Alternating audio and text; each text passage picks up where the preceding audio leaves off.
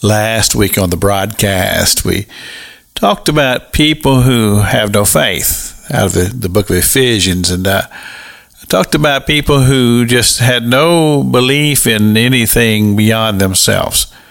They don't believe there's a deity, they don't believe there's a God. And I compare that as we go this week to the Psalms 103, and we read this scripture in Psalms 103 verse 2, where it says, "Forget not all of his benefits," which causes me to want to begin to list the benefits of God as I have discovered them in my own personal relationship and walk with God.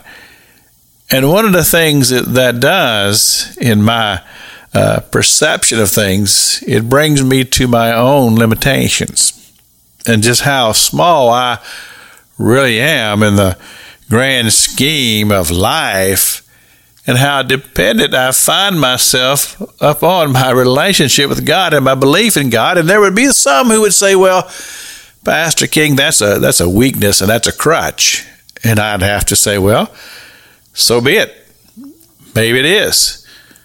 But I'm thankful that that crutch and that dependency is there, because I do believe that there is a God, and I do believe that He is intimately involved in my life. And when I find myself in the midst of trials and tribulation, I have Him to turn to. And that's when I begin to think about the benefits of God.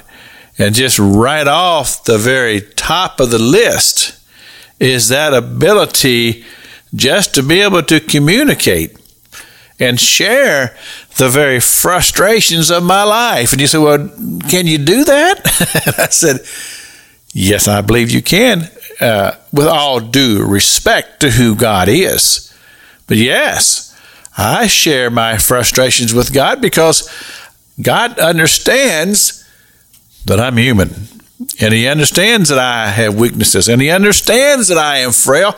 And that's one of the benefits of the God that I serve, because that's the whole reason why God sent His own Son to the earth to live as a human, so that He would understand, as it describes to us in the book of Hebrews, the infirmities of the human flesh, so that He could better serve us as the great high priest that He is, our advocate before the Father.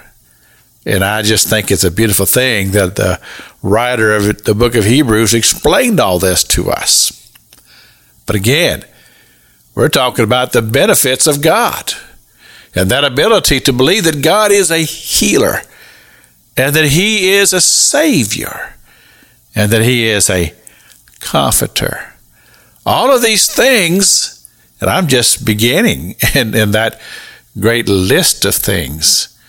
We talk about the benefits of God, as the psalmist says, "Forget not all of His benefits."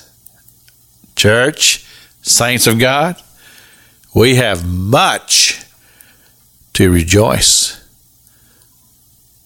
Pastor Jack King with the gospel on the radio broadcast.